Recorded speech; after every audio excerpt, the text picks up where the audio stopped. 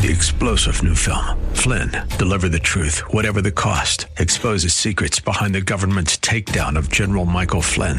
Flynn knew what the intel world had been up to. He ordered the first audit of the use of contractors. This set off alarm bells. He told the truth. He was the most dangerous person for Donald Trump to hire. They had to get rid of Flynn.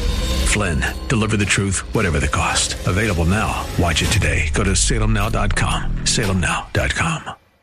Welcome to the Georgene Rice Show podcast. This program was originally broadcast live on 93.9 KPDQ. We hope you enjoy the show. Well, good afternoon and welcome to the Wednesday edition of the Georgene Rice Show. Glad to have you with us. James Blend is producing today's program as well as engineering, and I'm grateful for that as well. Today on the program, we're going to talk with Gary Chapman. He has re-released a book titled God Speaks Your Love Language, How to Experience and Express God's Love. It's coming up later this hour. And in the 5 o'clock hour, we'll talk with Alistair Begg. He, of course, is the host of Truth for Life, heard here on KPDQ FM and True Talk 800 AM, our sister station. He is going to join us to talk about his book, The Hand of God, Finding His Care in All Circumstances. He focuses on the life of Joseph. Truth for Life is our ministry of the month, so you have opportunities to acquire the book, and there's also an ebook you can download. We'll talk more about that when he joins me in the 5 o'clock hour.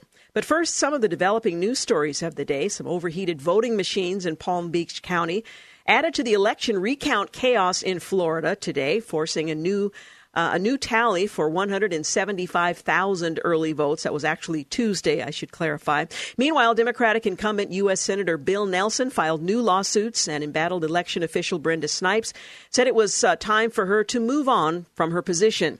However, what she meant by that was in 2 years, she'll move on from her position, which means she'll be overseeing the 2020 presidential election. President Trump's legal team is finalizing responses to questions from special counsel Robert Mueller's investigation, according to sources. And CNN has sued the Trump administration to have correspondent Jim Acosta's White House credentials restored. Legendary reporter Bob Woodward thinks the news network is making a mistake, and the death toll in California's deadliest recorded wildfire has risen to 48. They expect that number will continue to rise.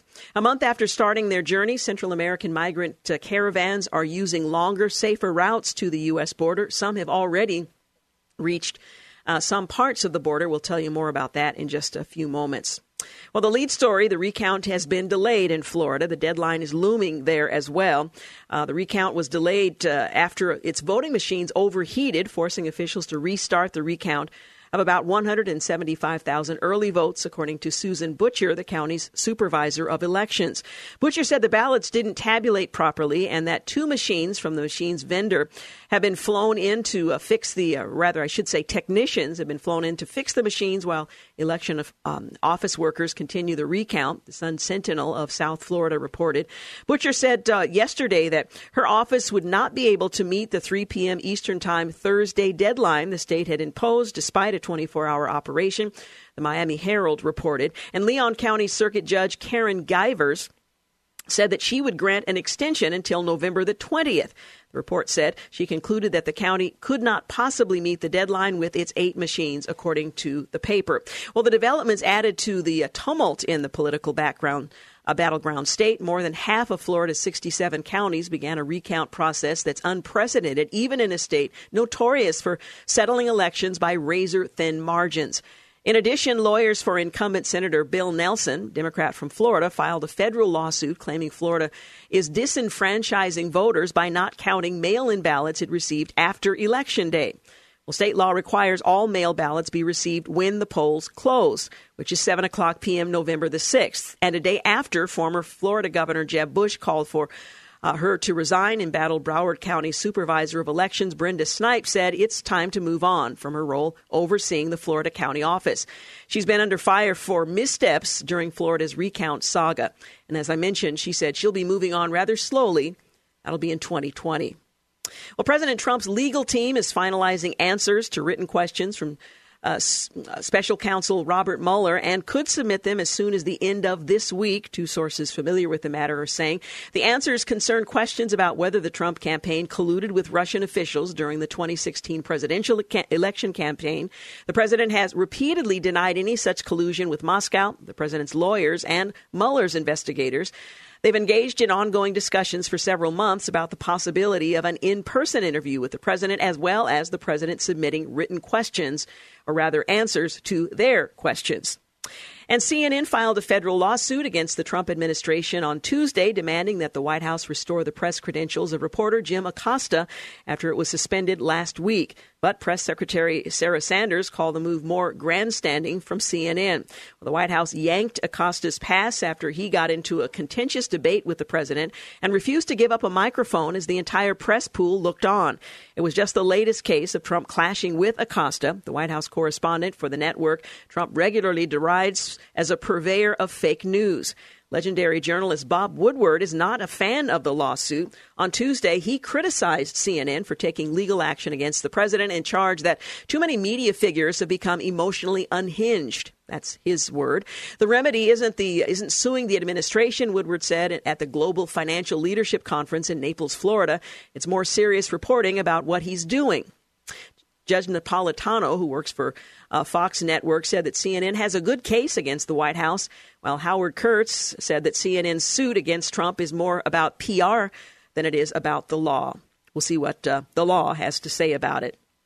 The death toll in the largest wildfire in California history rose to 48 on Tuesday as the remains of 6 additional people were found, officials said. The human remains, which were found in Paradise, Butte County, were located in homes, according to the sheriff at a news conference speaking on Tuesday. The death toll in the Camp Fire was expected to continue rising. More than 130,000 acres of land are still burning in Butte County, as officials said. Nearly 6,000 firefighting personnel continue to assist in the area, where 35% of the fire was contained. Only 35%. And 1 month ago, 1,000 people started walking from northern Honduras, beginning a journey that they hoped would end with a job in the United States. Now they're about halfway to Tijuana, Mexico, where many will apply for asylum or pay a smuggler to get them over the border to Houston or San Jose or Omaha, Nebraska. They've endured heat, humidity, wind, rain, cold during these 1,400 miles as President Trump has insisted on border integrity, national security, and enforcement of immigration laws. Their numbers have swelled to 11,500, including several subsequent caravan days behind, according to Mexican media reports. Well, the lead caravan is resting in the Benito Juarez Auditorium in Guadalajara on Wednesday. They're waiting for instructions on where they will go next. That's for tomorrow. In Guadalajara, the caravan is 1,400 miles from Tijuana, a city at the border south of San Diego. Members of the caravan voted in Mexico City last week to take the longer and much safer route that's west instead of the roads to Texas, a much shorter journey that takes them closer to Houston and Florida and other destinations in the eastern United States. And on this day in 1969, Apollo 12, the second mission to involve a lunar landing, blasts off for the moon. And on this day in 1965, the U.S. Army's first major military operation of the Vietnam War begins with the start of the 5-day Battle of Ia Drang. You're listening to The Georgene Rice Show. Quick break. We'll be back. You're listening to The Georgene Rice Show podcast. It's aired on 93.9 KPDQ. We're back 21 minutes after 4 o'clock. You're listening to The Georgene Rice Show, brought to you in part today by Zerorez. Hey, just a reminder, coming up in our next 2 segments, we'll talk with Gary Chapman, best-selling author. His latest book is a re-release, and it's titled God Speaks Your Love Language, How to Experience and Express God's Love. It's been updated, and I think you'll enjoy it. He's coming up in our next couple of segments. Well, Representative Kevin McCarthy, a Republican out of California, beat back a challenge from dark horse candidate Representative Jim Jordan, a Republican out of Ohio, for the role of House Minority Leader, and Representative Liz Cheney nabbing the title of GOP Conference Chairman. Well, the California lawmaker took a decisive victory against Jordan, bringing in 159 votes to the Ohio Representatives' 43. McCarthy was initially elected to the House in 2006 and has served as the House Majority Leader since 2014. McCarthy knows what he needs to do, said GOP Whip Steve Scalise, the Louisiana Republican, who was gravely wounded in last year's congressional baseball baseball practice shooting and unanimously won the number 2 spot as minority whip. You always look in the mirror and you see what you can do better, Scalise said on Tuesday. Republicans, he said, need to do a better job of letting people know what we stand for. Well, you do that by passing legislation, but I digress. McCarthy takes over the role of GOP leader in the House with the retirement of current House Speaker Paul Ryan, and at a time when Republicans will be the minority party in the lower Congress for the first time since 2011. Now, while this is an interesting matchup and victory for Mr. McCarthy, the much more interesting contest will take place in about 2 weeks when Democrats choose the majority leader. A lot of the new faces in the House wearing the Democrat badge are folks who campaigned on opposition to Nancy Pelosi as the House Speaker. She, however, is uncontested at this point, and it's going to be a toss-up to see whether or not she has the support moving forward. She would desperately like to be appointed Speaker with the idea that she would ultimately prepare and then hand over that role to some younger member, but we'll see whether or not that if these younger folks are willing to allow her to do that, to save face, if you will, just a bit. So that will be interesting. That doesn't happen until a couple of weeks from now. Meanwhile, Florida election officials asked federal prosecutors to look into allegations that state Democrats sent faulty forms to voters in 4 counties that could have resulted in mail-in ballots being disqualified. A top attorney in the Department of State wrote a letter to 3 Florida federal prosecutors asking them to investigate irregularities related to forms in Okaloosa, Santa Rosa, and Citrus and Broward counties. The claims surround date changes on official forms used to fix mail-in ballots known as cure affidavits. The forms were due by 5 p.m. on November 5th, a day before the election. But records show forms sent out said that the ballots could be returned 3 days later on November 8th, in violation of the law. In a letter released on Wednesday, Bradley McKay, the department's interim general counsel, wrote, "Making or using an altered form is a criminal offense under Florida law. More fundamentally, altering a form in a manner that provides the incorrect date for a voter to cure a defect or an incorrect method as it relates to provisional ballots, imposes a burden on the voter significant enough to frustrate the voter's ability to vote." Well, Oklahoma County Supervisor of Elections Paul Lux said she suspected the Florida Democratic Party was sending out altered forms on purpose, according to documents first released by Politico. "Please pass the word to the FDP. They can't arbitrarily add their own deadline to their forms for VMB or VBM cures. This is crazy." That's a quote.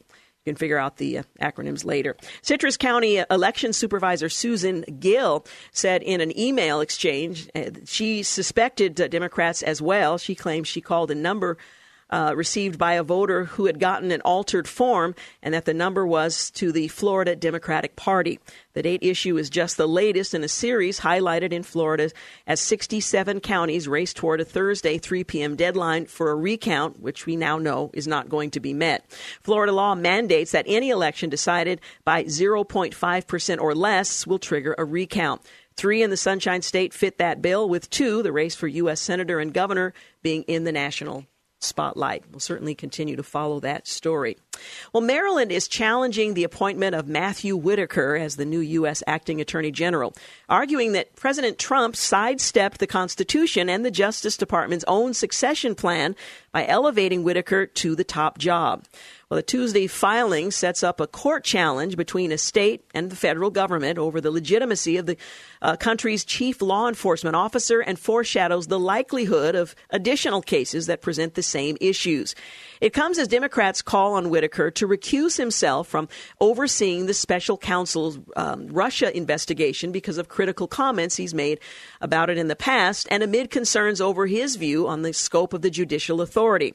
In their filing, lawyers in the office of Maryland Attorney General Brian Frosch argue that the job should have gone to Deputy Attorney General Rod Rosenstein instead of to Whitaker. Now, the president does have discretion, but there's some question about whether or not a statute passed in 1966 by Congress requires that person be approved by the Senate, that they would have to have gone through the process of being approved by the Senate. So there's some dispute over that, or a law that was passed many, many years earlier that would not have required that. They cite the statute governing the line of succession at the Justice Department that says that in the case of a vacancy in the Attorney General position, the Deputy Attorney General may exercise all the duties of that office. If neither is available for the job according to that statute, then the Associate Attorney General is supposed to be elevated. Besides that, the lawyers say the Constitution requires the duties of the Attorney General, who, as a presidential appointee, is known under the law as a principal officer, to be carried out only by someone confirmed by the Senate for the underlying position. Well, the state argues that Congress always intended for an attorney general to be confirmed by the Senate, given the national security and criminal justice powers inherent to that position, including the authority to control an investigation into the president.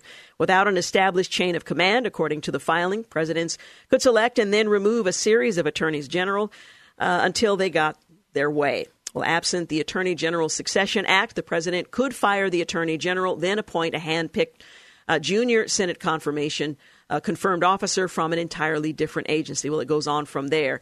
And the back and forth will ultimately be decided, it would appear, in the courts, as so many things these days in Washington are.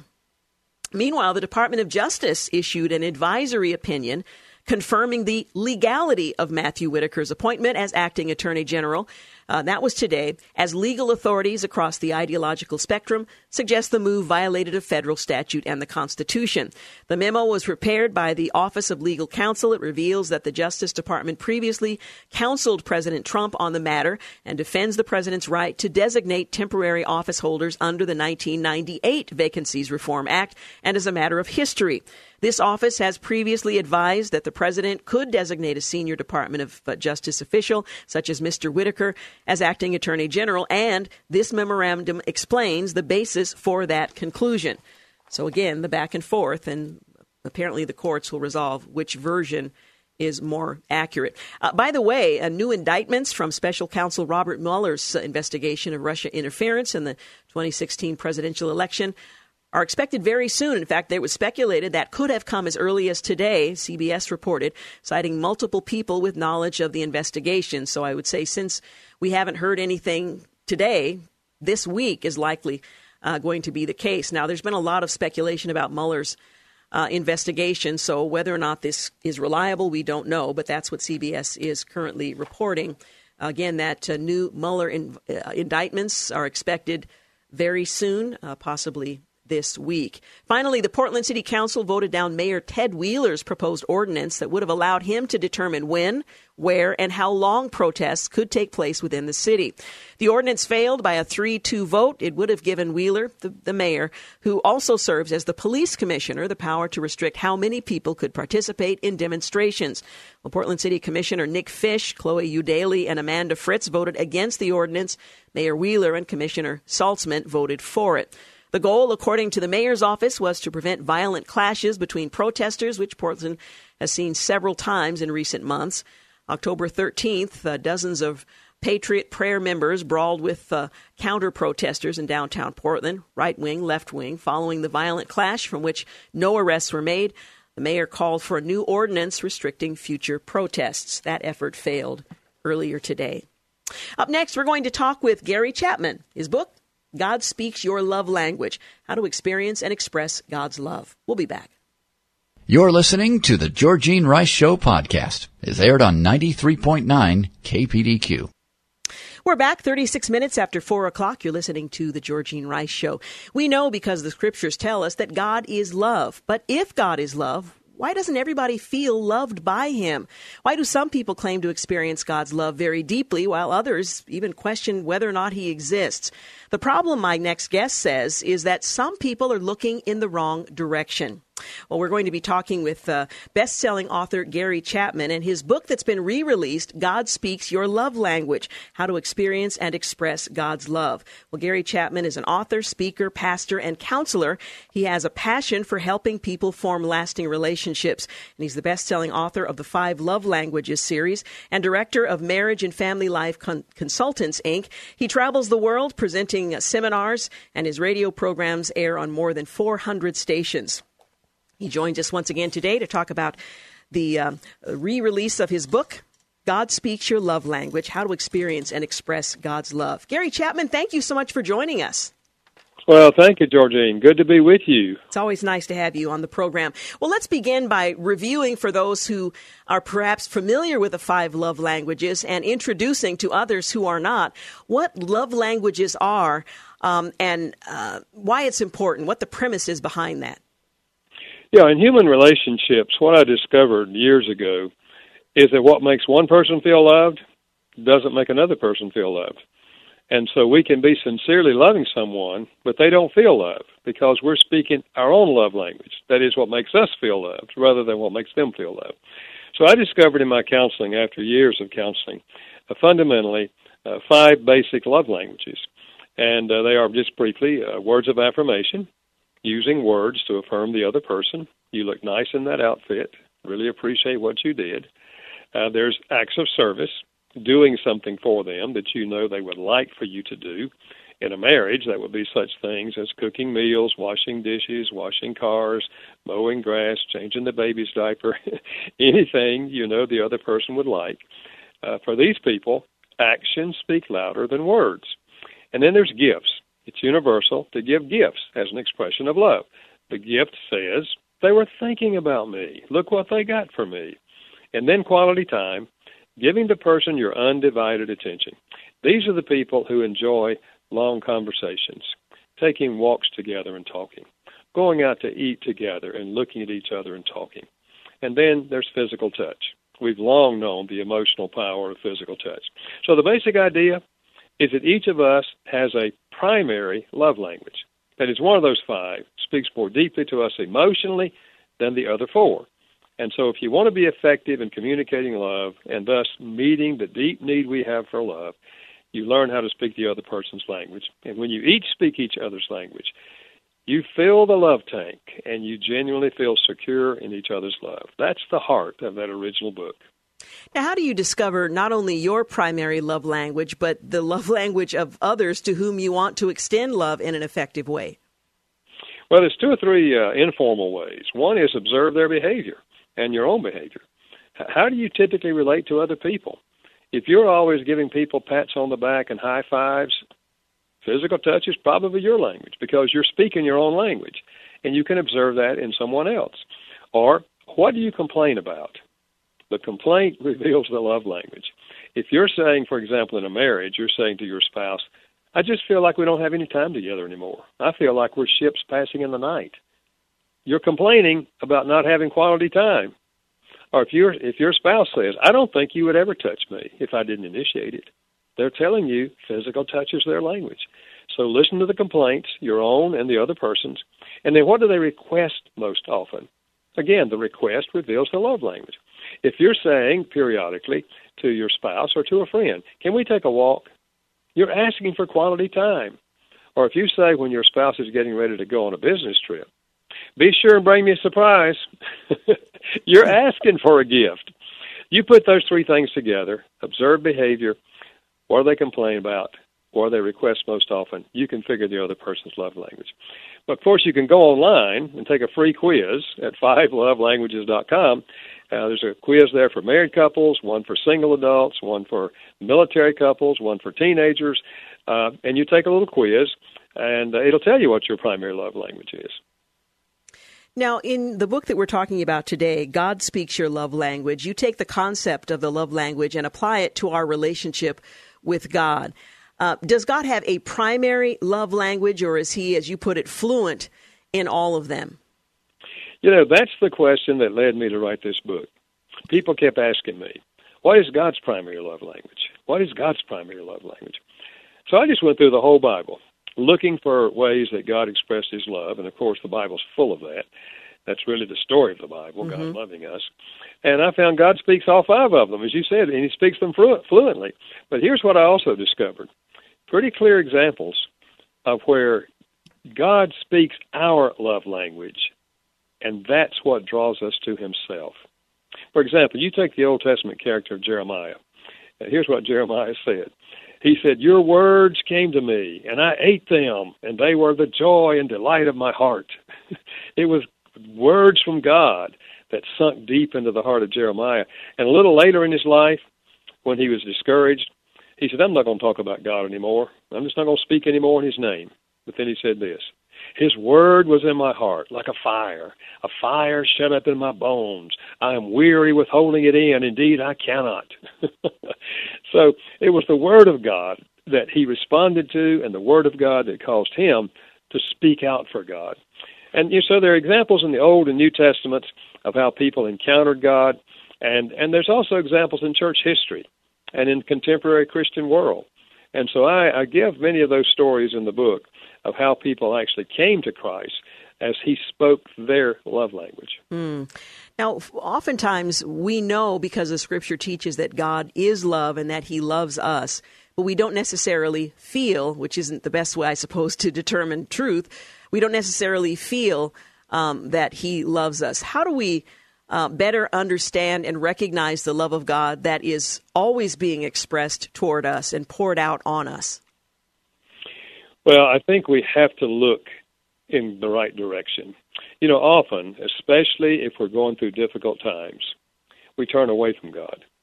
We say such things as, well, if God's a God of love, why did he let this happen to my friend or happen to me? And so we turn away from God, and we look at the problem. We look at the stress. We look at the pain we have rather than looking to God. The Bible's filled, Old and New Testament, with people who went through difficult times, painful times, unfair things happened to them. You either look toward God in the midst of your pain, or you look at the pain and the problem. And when you're looking at the pain and problem, you likely are going to continue to slide into depression, feelings of depression. There's no hope. Everything's bad. Even God's not breaking in here. But if you look to God, you know, the Scriptures say, God said, if you will seek me and find me when you search for me with all your heart, you look in God's direction, you're going to find God because God is looking in your direction. And especially helpful, if you know your love language, to think in terms of looking for God speaking your love language, because he will, and he likely already is. It's just that you're so preoccupied with the pain and hurt in your life that you're not listening to what he's saying. Now, in your earlier writing, you helped people to identify what their love language is. Is our love language the same with God as it is with our human relationships, or can they be different and varied? Yeah. I think it tends to be the same. For example, those who have physical touch as their primary love language in human relationships are the people who typically will have dramatic conversion experiences, like Saul on the road to Damascus. It was physical. He fell to the ground. He was blinded. God got his attention. And you will hear people say even today, I was just sitting there in church, and all of a sudden my body started shaking, and I started weeping, and I felt God's arms around me. It was a physical thing for them. But not everybody has that kind of experience. You know, a quality time person is far more likely to come to God over a period of time. They start reading the Bible, maybe reading the gospel to see what the life of Jesus was like. And then they start reading Christian books, maybe going to Bible study. And then one morning in a quiet place, they just realize, I believe. It wasn't a physical thing. Their body wasn't touched by it. It's that this sitting down and listening to God and reading about God brought them to a place of faith in God. So I think our love language in human relationships tends to be our primary love language in our relationship with God.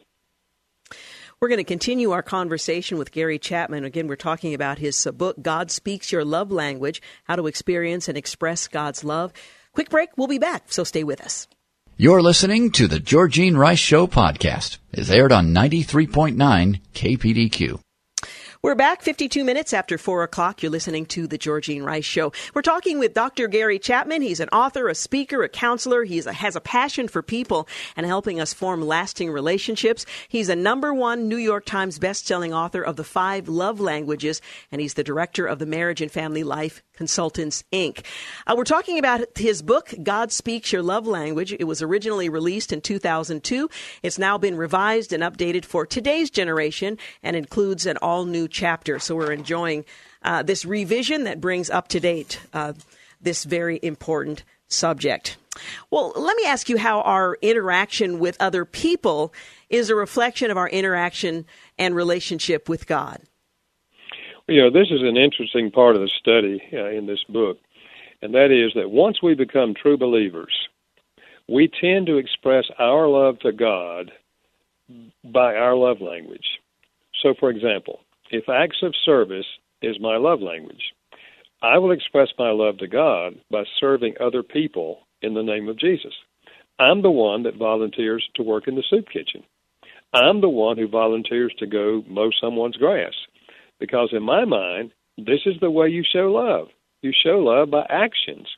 But a words person, if words of affirmation is their language, they will tend to express their love to God in words, in their prayers, in songs, perhaps even writing things or speaking. I use Martin Luther as an example of this. You know, he came to Christ because he read in Romans 1, the just shall live by faith. And he was working hard to become accepted by God. And he said, when I read that, paradise broke in my soul. It was the word of truth that spoke to him. So what did Martin Luther do with his life? He poured out words to God. He wrote commentaries. He wrote hymns. He wrote sermons. He wrote the 95 Theses. It was words, words, words, words. And so I think when we understand this, it helps us in two ways. One, we're less likely to condemn someone else who's expressing their love to God in a different way from us. And also, it gives us an awareness that these love languages, I can be the hands of God, the voice of God, in speaking the love of God to people if I realize that people have different love languages. So if I know their love language, I can communicate or seek to communicate the love of God in a language that's meaningful to them. So it has a lot of implications, both in our conversations with other people as well as our heart reaching out to love God. Well, let's apply that to God expressing his love toward us. We know in his word what he says about that, and we believe it because it's God's word and he can be trusted. But in recognizing the love of God that's lavished upon us in ways that we probably rarely recognize, how can we best position ourselves to appreciate that love if we are perhaps fixed on what our language is? Well, I think two things. One, I think if we understand what our love language is, as we read the Bible, we're going to be drawn to those places where God speaks our language. For example, if gifts is your love language, you're going to see the things that God is giving you. For example, the gift of eternal life, the gift of forgiveness of sins, not just material gifts, but these things that we could not have for ourselves. And if this is your love language, those things are going to deeply move you to be responsive to love God because you see him loving you. And on the other hand, if a quality time is a person's love language, these are the people who are going to enjoy extended times with God. They can have an hour-long quiet time, reading the Bible, responding to God, talking to God about what they're reading. Someone else would say, an hour? How do you spend an hour? I mean, I spend 10 minutes. That's all I can do. So it becomes easier. It's more natural for us to express our love in our love language. But if we realize there are these other languages, we can begin looking for God speaking those languages as well, and realize that God loves all of us equally, and he loves us so much that he personalizes his expressions of love to us.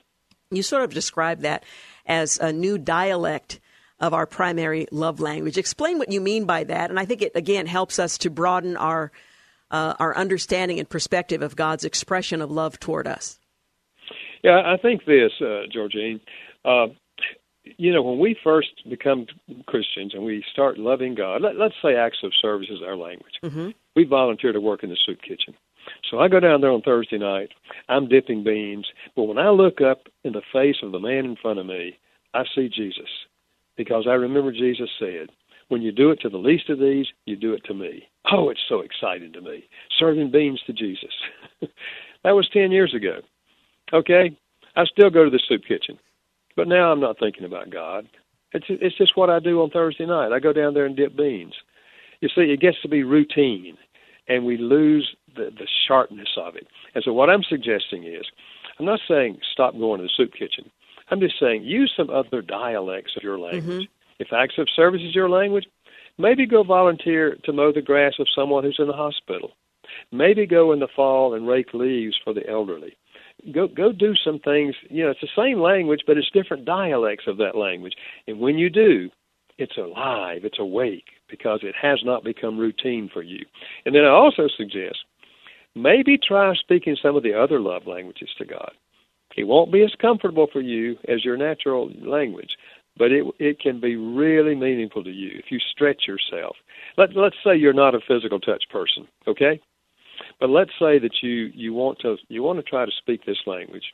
You go to a nursing home, and you're walking down the hall where people are sitting in wheelchairs.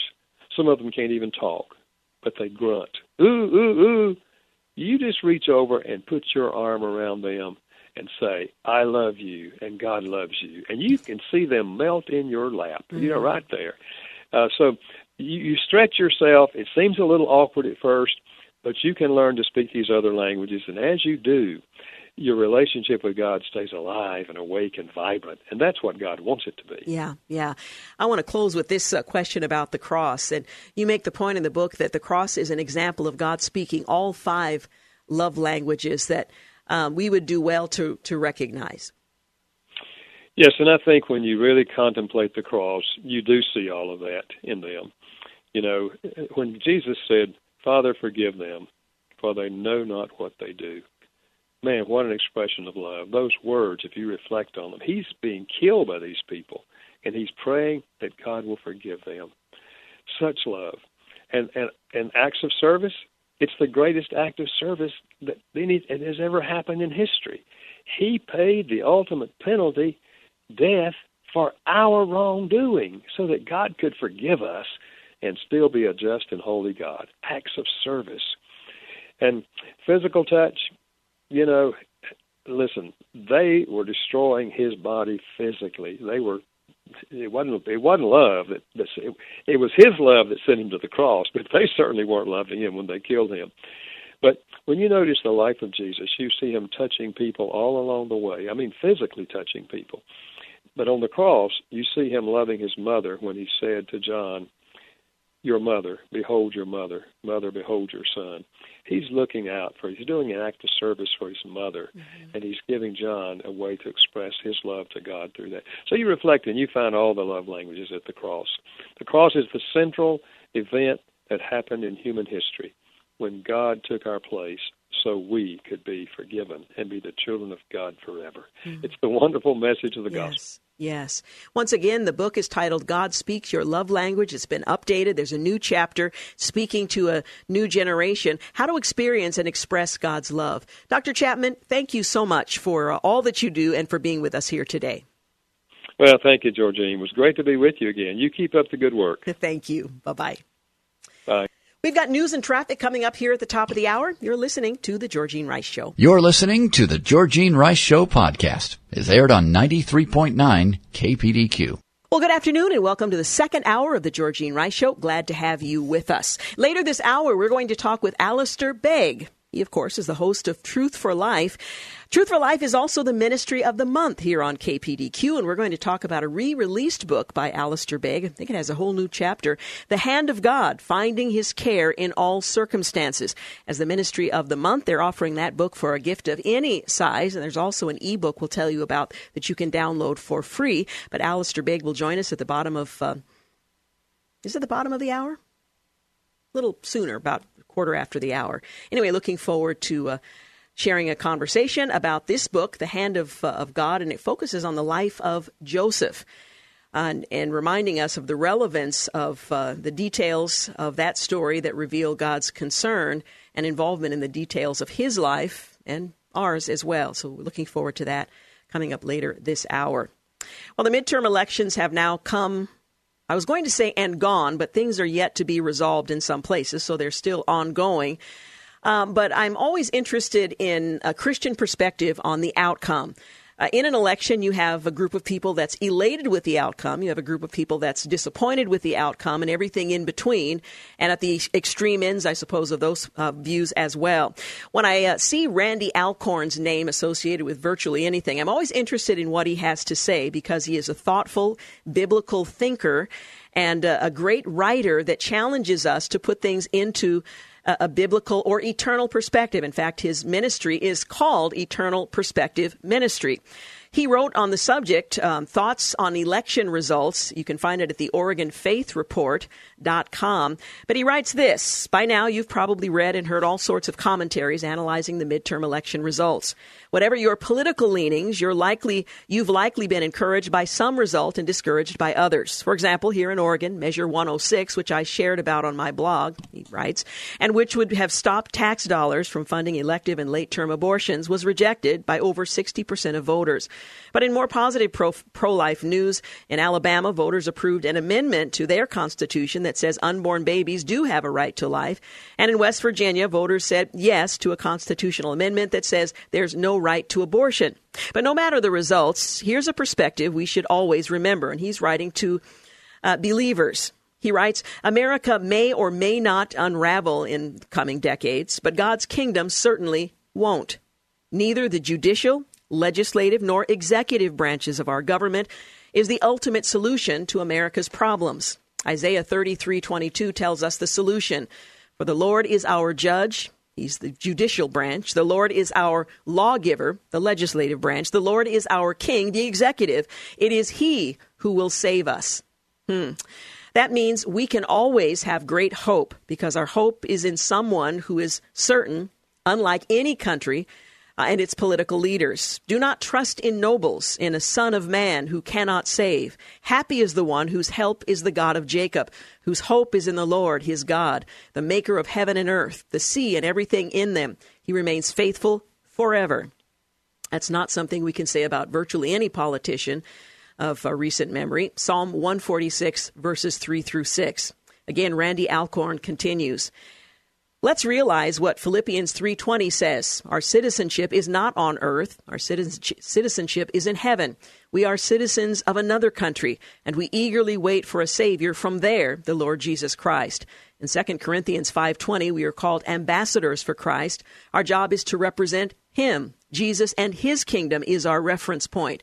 Here are some more reflections I wrote after a previous election. Again, quoting from Randy Alcorn. In this breakpoint commentary written just before the election results were in, John Stonestreet reminds us of 4 things that remain solidly true no matter our feelings about the election and whatever personal difficulties we may be going through. Even without knowing the election results, I can say 4 things with a great amount of certainty. Christ is risen. Christ is Lord. Christ will restore all things, and Christ has called us to this cultural moment. Those are 4 things I say a lot whenever I speak to groups. Often, I just repeat them to myself. They are 4 things every Christian should know, inwardly digest, and remember. Otherwise, we will be unable to make any real sense of our current culture and political moment. Those 4 things, again, that Christ is risen, Christ is Lord, Christ will restore all things, and that we are called to this time and place are true. What I mean by that is that they are true with a capital T. They aren't true for me and not for you. They aren't true only for those who believe them to be true. They are just true with a capital T in the sense that they adequately describe the world in which we live. Not only are they true in our American context with all its political divisions and illusions, they are true in every context. They are even true for our brothers and sisters around the world who face a cultural moment of persecution, oppression, and even death. Well, he goes on from there, and it's certainly worth considering. Again, quoting from Randy Alcorn, his piece appeared in the Oregon Faith Report, which you can find at OregonFaithReport.com, Thoughts on Election Results. And that's something we should be mindful of virtually every year or 2 or whatever the cycle may happen to be. We will never be thoroughly satisfied with the outcome of elections, but there are some things we can always be thoroughly satisfied with. Well, a Christian student senator at UC Berkeley is being harassed for abstaining from a pro-LGBTQ vote. Now, she didn't vote in opposition to, she abstained from the vote. Well, a student senator at the University of California, Berkeley, who was kicked out of her own party and is being pressured to resign or face a recall because of her religious views, says she won't back down Isabella Chow is a Christian student senator at UC Berkeley. She was harassed for abstaining from the vote, as mentioned. Well, Isabella Chow, a daughter of Malaysian, Cambodian immigrants and a junior double majoring in business administration and music, said that she's abstained from a largely symbolic student vote on the 31st of October because she did not fully agree with certain clauses, not the majority of the pro-LGBTQ plus bill, which passed from the support of 18 of the 20 senators, another being absent. She was labeled homophobic and transphobic, and within 2 days felt that the whole campus was against her. 2 weeks ago, the Queer Alliance Resource Center reportedly asked the student body to condemn the Trump administration's proposed definition of sex under Title IX, defining individuals as being male or female as fixed from birth. The student government bills argued the definition of trans-exclusive, rolling back the Obama administration's added protections for individuals who identify as transgender from harassment, denial of access to the student's preferred restroom, and requirements regarding medical documentation. Well, Chow's former party, Student Action, left her with the decision to fully support the bills and the LGBTQ lifestyle or get ousted. No matter how difficult this has been, if I don't represent the Christian perspective, the minority perspective, there won't be anyone to represent these views, Chow said. I'm doing this for the Christian community. I know that I was called for such a time as this. Backing down is not an option, especially when backing down means giving in to political pressure and political correctness. Now, here again, we see an example where diversity is not really the goal. Superficial diversity, I mean, the fact that she happens to be a woman of Asian background, Malaysian, Cambodian immigrants. She's the daughter of, but her Christian perspective is not part of the acceptable orbit of inclusion or tolerance. In her statement, Chow said discrimination is never, ever okay and condemned Christian bullies and bigots, calling the LGBTQ community valid and loved even if their views were different. So she took a reasoned, balanced approach, but there's no room for that any longer. That said, she went on to say, I cannot vote for this bill without compromising my values and my responsibility to the community that elected me to represent them. As a Christian, I personally do believe that certain acts and lifestyles conflict with that. Is what is good, right, and true. I believe that God created male and female at the beginning of time and designed sex for marriage between one man and one woman. For me, to love another person does not mean that I silently concur when, at the bottom of my heart, I do not believe that your choices are right or best for you as an individual. Well, the bill crossed the line for Chow in promoting a choice of identities she doesn't agree with to be right or best for an individual, in addition to promoting organizations contrary to those of her community. Well, several groups on campus, they issued statements condemning her, demanding she resign or face a recall, and the groups she aligned with disassociated from her, all except the Christian groups. Then at last Wednesday's meeting, hundreds gathered in the Associated Students of the University of California chambers, the majority, one by one, telling Chow to resign with a large banner reading, Senator Chow, resign now, taped to the back of the wall. Well, leading up to the meeting, the Daily Californian ran an editorial criticizing her, but when Chow offered her defense and a statement, the student newspaper refused to run it and instead condemned her in an editorial, calling for her to resign and accusing her of creating a toxic space for LGBTQ communities. Now, a toxic space where only one view is expressed or permitted, and we'll see what happens. My guess is she will lose her position, but she's prepared to do just that. There are consequences. She's willing to face those consequences in order to stand on her convictions. We're going to take a quick break. When we return, we're going to talk with Alistair Begg. His book is titled The Hand of God, Finding His Care in All Circumstances.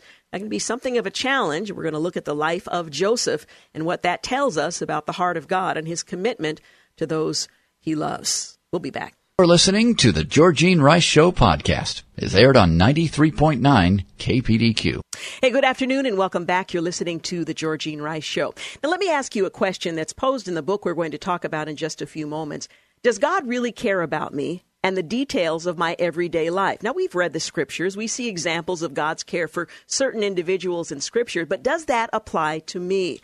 Well, my next guest says 1,000 times yes. Pastor and author Alistair Begg says that God's guiding and protecting hand shapes our every affair, from our deepest trials to our loftiest triumphs. Well, Alistair Begg graduated from the London School of Theology. He's been a pastoral ministry since 1975. He served as the senior pastor of Parkside Church in suburban Cleveland, Ohio since 1983, and is the Bible teacher on the daily program Truth for Life, heard here on KPDQ FM and our sister station, True Talk 800 AM. Truth for Life is our ministry of the month, and so I am just delighted to have Alistair Begg back on the program to talk about the reissue of a very popular book, The Hand of God, Finding His Care in All Circumstances. Alistair Begg, it is always a pleasure to have you with us. Well, thank you, Georgine. It's very nice always to talk to you. Well, thank you. This question of whether or not God is concerned about the details of my life is one that I think is often asked in the course of the life of a serious Christian when circumstances seem to turn south and we can't quite explain how God might be working for our good. This is an age-old question, and you draw our attention back to the story of Joseph. Yes, we do. And actually mentioning for our good is at the very outset of chapter 1 where we have Romans 8:28, which is, of course, so frequently quoted by Christians and not always as understood as well as it might be. Part of the problem that we have in relationship to dealing with the difficulties of life is that when we think in terms of for our good, we tend to think that must mean our security, our prosperity, our health, our well-being, and so on. So we need to understand what the good is that God is working towards. And when we get that right, then it will at least help us to try and make sense of how it could be that bad things and difficult things could then lead to good. And so Joseph, I think, is one of the Old Testament pictures that can help us with that. I appreciate that you begin in the first chapter of The Hand of God by focusing on Joseph's family background and some of the early experiences of his life. Of course, his father Jacob, his conflict with his brother Esau, that may have informed Joseph's view of life and helped him moving forward through some of the difficulties of his life. Yeah, I think we would probably want to say in contemporary terms that he came from a dysfunctional family because of the fact that we live in a fallen world. Ultimately, all our families are dysfunctional, but I suppose some more so than others. And certainly his dad's background lent itself to some of the things that unfolded. I'm sure it was devotion on his part that led to giving him the special coat, but it wasn't necessarily the smartest move. And Joseph's interest in explaining his dream to his brothers clearly didn't go down really well, but I'm not sure it would have gone down real well if we'd done the same thing with our siblings. Mm-hmm, mm-hmm. And so he set himself up in many ways for what was about to follow. You write that Joseph's life ought to be for us a story of great encouragement and reassurance as we make our way in the walk of faith. Now, if you start at the beginning and read through the details of his life, sometimes we sort of fall off in the middle, scratching our heads. How does this encourage us? And yet we have to read the entirety of the story to trace God's hand in Joseph's life. One of the questions I have about Jacob is, having had the conflict that he had with his brother, one would have assumed he might have learned something along the way that could have prevented some of the difficulties that plagued his sons and certainly Joseph. Well, that's an interesting observation, but if you think about it, his sons now were following his pattern, mm-hmm. in that they then, what he did in relationship to his brother came back to haunt him in relationship to his sons, in that they foisted a lie upon their father, which they kept going for the greater part of his life, so that Jacob, the twister, found himself in the twist of these circumstances, and we have to sadly say that it was a little bit like father, like son. A cautionary tale for those of us who are attempting to raise families and be a good influence. The story of Joseph really focuses on him beginning in chapter 37. And we learn about the father's love for his son, distinguishing him from his siblings, which creates all kinds of trouble. What do we know about Joseph and how he responds to this favor that's lavished on him by his father that we can learn from in better understanding how God works in and for us? Well, I think, we only know what the record gives us. And so I think that Joseph's response to his father's kindness is an understandable response. I mean, the fact that his brothers were jealous is, if you like, in one sense, not Joseph's problem. But when you add to that the experience of his dreams, which he then felt was important for him to share, if you like, at breakfast time, then you realize how it is that his brothers would, first of all, feeling themselves somewhat disenfranchised within the family in terms of his father's affections, would now have occasion to say, not only does he have a coat, but he's got some really bizarre ideas of his own significance and his own importance. And none of them understanding really the source of all of that, all responded, kind of true to form. That Joseph says, hey, this is what I dreamt. And the brothers said, well, we don't like what you dreamt. And then they connive their plan to deal with what they see as something of a threat. Now, you point out that that Joseph's brothers hated him for a variety of reasons, including the dream that he revealed to them, the favoritism of the father. But you also point out that Joseph was the object of God's providential care. And for some, particularly new believers perhaps, might see this as a contradiction, that while he is hated by his brothers, he had been distinguished by God, not necessarily because of his character or his performance, for providential purposes. Can you explain that? Because it can seem confusing to those of us who may not understand the character and purposes of God. Well, none of us is distinguished on the basis of our character. The story of all of our lives is the story of God's amazing grace. That the danger in reading the story of Joseph is that we read it as a kind of moral tale. Mm-hmm. Joseph was a good guy, and we should be good guys. And isn't it strange that something bad happened to somebody who was so good? Well, no. The story is that he was who he was, and it would be pretty well impossible for him, looking forward or even immediately looking around him, to make sense of things. And I find encouragement in that, because often when I look around me, or when I look through the windshield rather than through the rear view mirror, a lot of things in life I can't make sense of.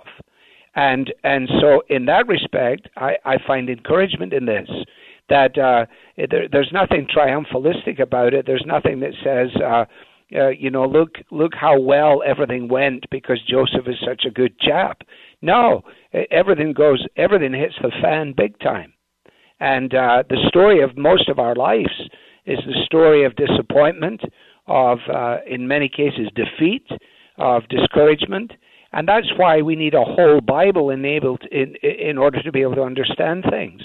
That's why the Psalms are full of laments as well as full of praise and of encouragement, because the story of life is the story of both joy and sorrow. And the real secret in it all is, just as we're trying to say, and that is, how then do we navigate that and understand God's care, not only in the days when the sun is shining, but also in the days when the clouds are down, and when it feels as though God has taken the phone off the hook and isn't answering his calls. He certainly experienced a radical change in his circumstances. And you write that Joseph is about to discover, and this is early on in his saga, that although he is a long way from everyone and everything that represents security, he is still hemmed in behind and before by God, and the hand of God still guides him and holds him fast. He's in a learning process in which he discovers who God is through a series of unfortunate, from our vantage point, circumstances, but God uses them to shape his character in a way that we sometimes want to avoid, but is absolutely necessary in order for us to grow up in God and to experience his care for us in a deep and profound way. Yeah, I mean, I think that the people who have helped us as much as others are the poets and the hymn writers who have managed to take this kind of reality and turn it into memorable lines. No one more so than William Cowper, the friend of John Newton, when he writes, "God moves in a mysterious way his wonders to perform." He plants his footsteps in the sea and he rides upon the storm. Well, the one thing about footprints in the sea is you can't see them. I mean, you can't see footprints in the sea. And that's the whole point. That now we have to learn. It's like a child when all the lights go out at night, and will you be watching out for me, Dad, or will you be there, Mom? Yes. Yeah, but it doesn't feel like you are, but I am. So the child is going to have to sacrifice their feelings on the strength of the promises of the ones who love them. And that is the story of the life of faith. And that's what Joseph was discovering, and it took him a lifetime really to be able to articulate it in the way that he does at the end of the story. We're talking with Alice. He wouldn't have been able to say what he said at the end at the beginning. No. when he found himself in the pit. We're talking with Alistair Begg. He is senior pastor at Parkside Church in Cleveland, Ohio, the Bible teacher on our Ministry of the Month, Truth for Life. We're going to continue our conversation on the book, The Hand of God, Finding His Care in All Circumstances. We'll be back in just a few moments. You're listening to The Georgene Rice Show. You're listening to the Georgene Rice Show podcast. It's aired on 93.9 KPDQ. We're back. You're listening to the Georgene Rice Show, and I'm continuing my conversation with Alistair Begg. He is the Bible teacher on our Ministry of the Month, Truth for Life. And in the month of November, they're offering the book, The Hand of God, Finding His Care in All Circumstances, for a gift of any amount. And you can also download a free ebook, Made for His Pleasure, 10 Benchmarks of a Vital Faith. You can check that out at truthforlife.org. We're talking about the reissue of The Hand of God, Finding His Care in All Circumstances, which is a timely book for every generation because we oftentimes suffer through, endure, however you want to describe it, circumstances that can sometimes confuse us and lead us to conclude that God has abandoned us. And yet the story of Joseph reveals a very different story as we trace God's hand and providential hand in the life of Joseph.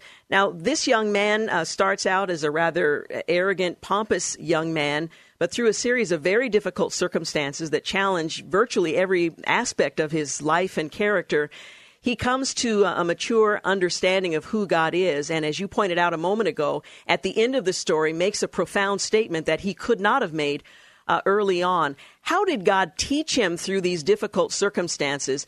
And how do you think he recognized that God had his hand on his life through what seemed like impossible, very long, challenging, hopeless events?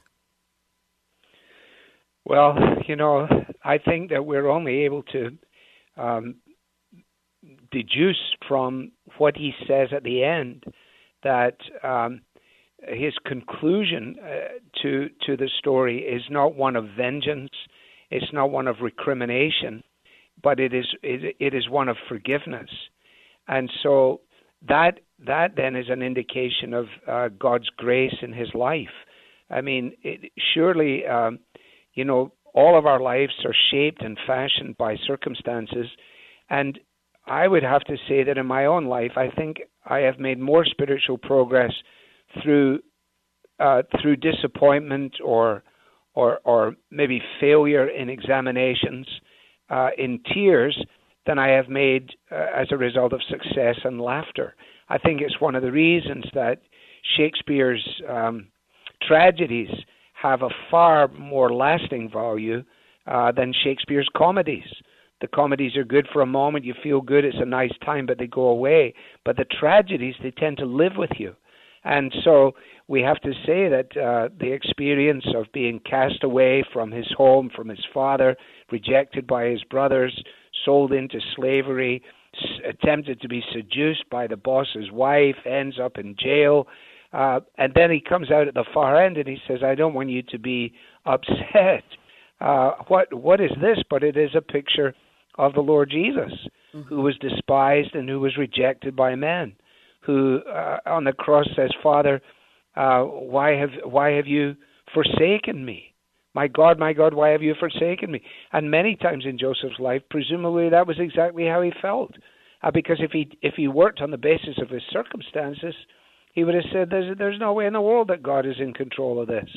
But now, as he looks back, he realizes and is able to say to his brothers without any sense of, connivance, God planned this. God planned this so that he would be a what? So that he would be a savior. And in that sense, again, he takes us on through the Bible to Jesus himself.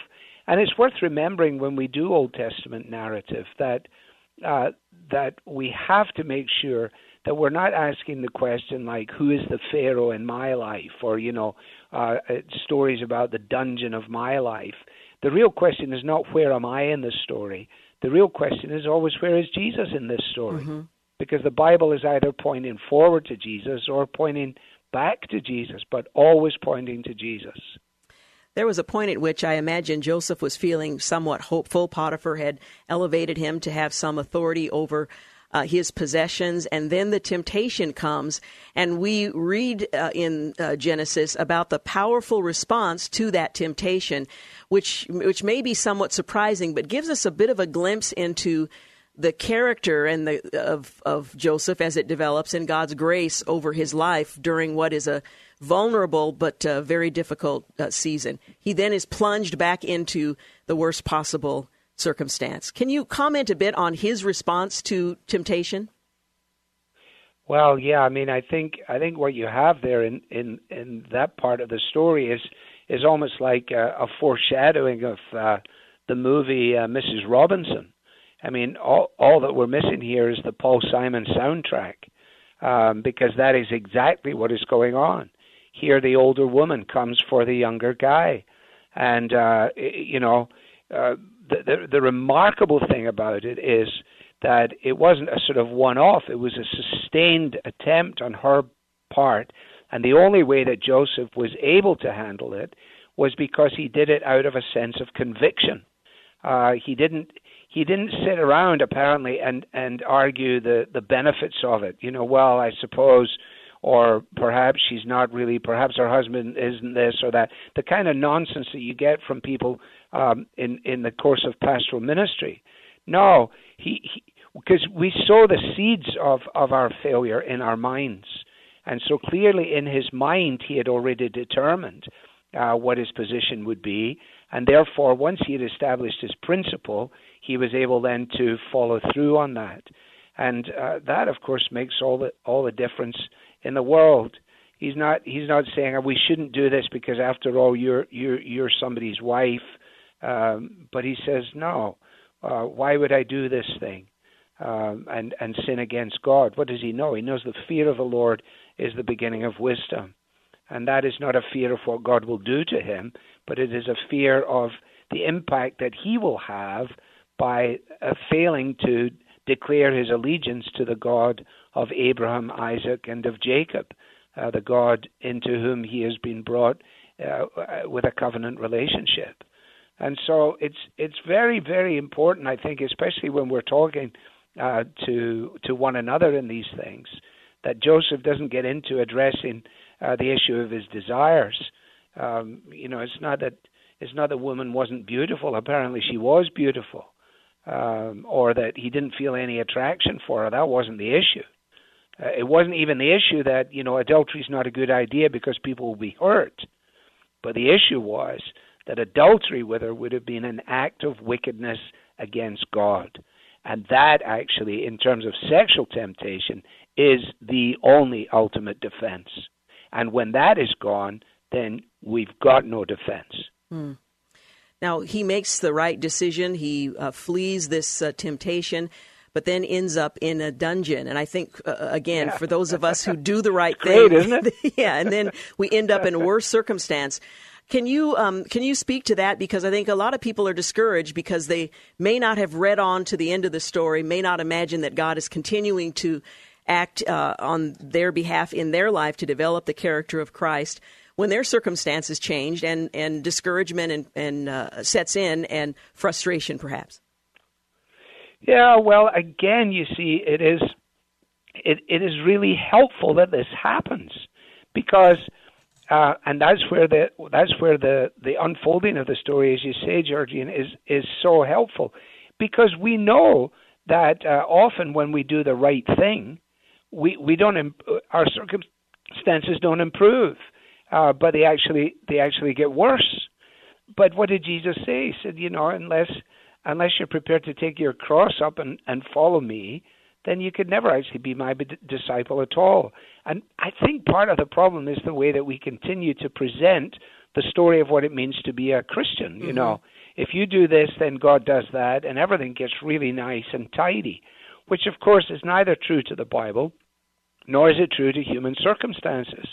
Now, we're not all going to end up in the jail for it, but we may well find ourselves facing the headwinds, as the disciples did when Jesus told them to go across to the other side of the lake.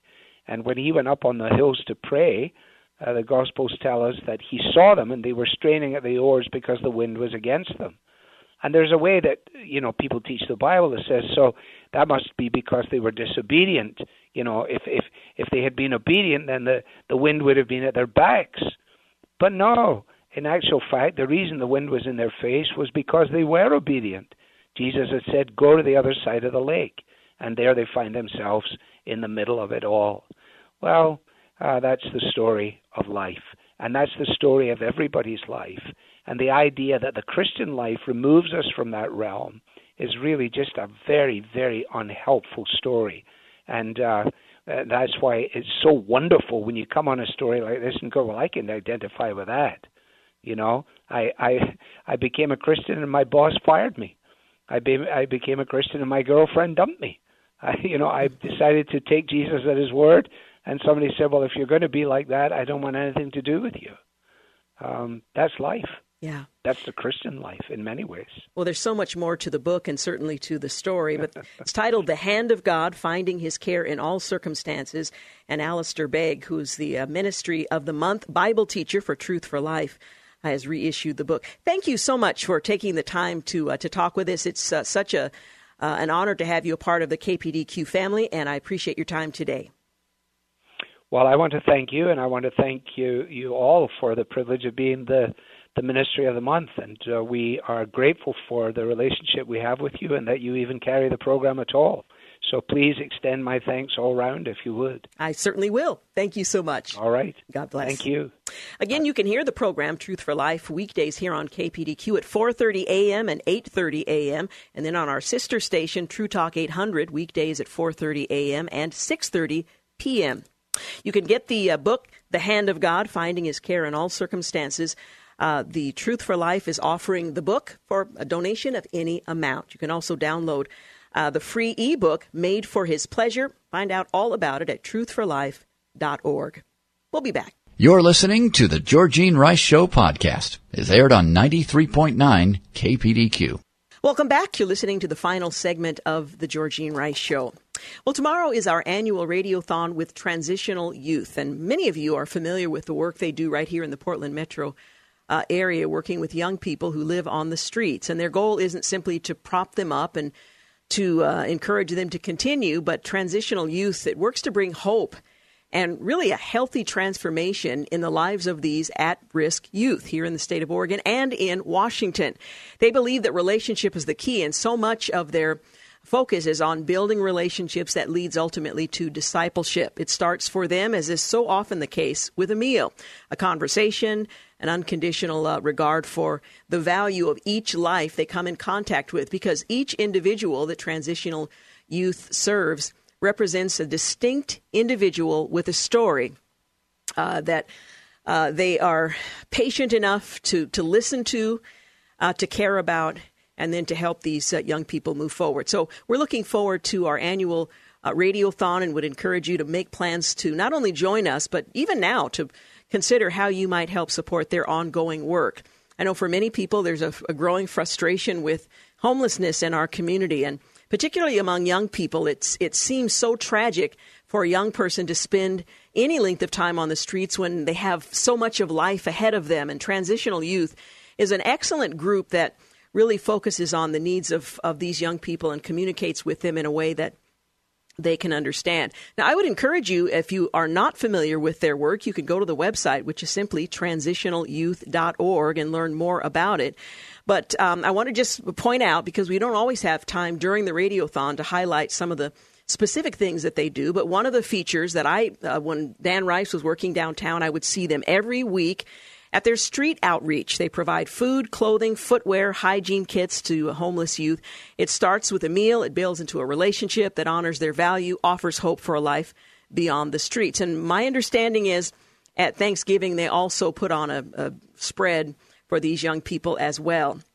They also have a number of locations in which, as these kids are transitioning off of the street, they can go to these ministry hubs. Ritz Family Ranch in Yakult, Washington. They serve males between the ages of 18 to 25. It's a country home. It's a getaway from the city. I've had an opportunity to go out there, and it's absolutely beautiful. And they are given an opportunity to support themselves, to gain some skills, and to get themselves back on their feet. There's also the Junction House. That's located in Vancouver. It serves males 18 to 25. It's a home for young men in a variety of situations who need a safe, sober place to start again, to build a rental history and be a part of a healthy community of peers. There's the Beaverton House. They serve, again, the same population, males 18 to 25. It's a 1-year residential program. They build self-sufficiency, self-respect, and healthy relationships. They work on their education. They're key components to that program. There's Vida's Ark in Vancouver. They serve females 14 to 25. This home provides a haven for young mothers and their babies who've been displaced. Women receive the services and support that they need for a healthy new start in life, including parenting skills, education, vocational training. And then there's Breaking Cycles, which gives the broader community an opportunity to support the work of transitional youth. It's a nonprofit coffee and bicycle repair shop. They offer street youth apprenticeships as a barista or a bike mechanic. So again, it gives them the opportunity to develop skills and the habit of regular work and so on. They learn business skills. They get the opportunity to dream, to reach, to achieve. And that's what transitional youth is all about. It's motivated by a love for Jesus and recognizing his love for those young people who live on the streets in our communities. And so we're going to encourage you tomorrow on the program to consider financially supporting this ongoing effort. They do great work. And as I've mentioned, I've had the opportunity to visit some of the sites, to witness the work they do on the streets and so on. So looking forward to sharing some of the stories from street youth right here in the Portland metro area and giving you the opportunity to join them in their ongoing ministry. And then on Friday, in fact, it's the first Friday in 3 or 4 weeks that I'll have an opportunity to just lighten up. I know that while I was gone, James Blend and our operations manager, Justin Mansfield, and a guest comedian. Wow, a real comedian, although James is something of a comedian as well. They hosted a Friday program. I missed it. I'm looking forward to the podcast, but we're looking forward to having an opportunity to just take a lighter look at the lighter side of the news, and that's coming up on Friday after our Transitional Youth Radiothon. By the way, we're looking at Tuesday to focus on and to share some of the details of the trip I recently had an opportunity to take. So if you are interested, that would most likely be in the 5 o'clock hour, but we'll give you more details as that is finally secured. I want to thank James Blend for producing and engineering today's program, and thank you for making the Georgene Rice Show part of your day. Have a great night.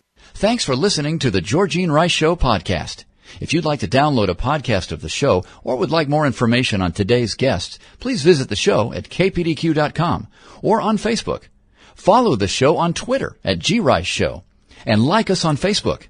And join us live every weekday at 4 for more critical thinking for critical times on 93.9 KPDQ. 3-star General Michael J. Flynn, head of the Pentagon Intelligence Agency, knew all the government's dirty secrets. He was one of the most respected generals in the military. Flynn knew what the intel world had been up to. He understood its funding. He ordered the first audit of the use of contractors. This set off alarm bells. The explosive new documentary, Flynn, Deliver the Truth, Whatever the Cost, uncovers the facts behind this scandal. Flynn told the truth. He was the most dangerous person for Donald Trump to hire. I find out the worst enemy that I'm going to face in my life is right here in America. They took my assessment and they wanted me to change it. And I was like, I'm not changing it. They had to get rid of Flynn. With in-depth interviews, archival footage, and never-before-seen personal records of the man behind the headlines. I just felt like I was drowning. Flynn, Deliver the Truth, Whatever the Cost. Available now. Watch it today. Go to salemnow.com. salemnow.com.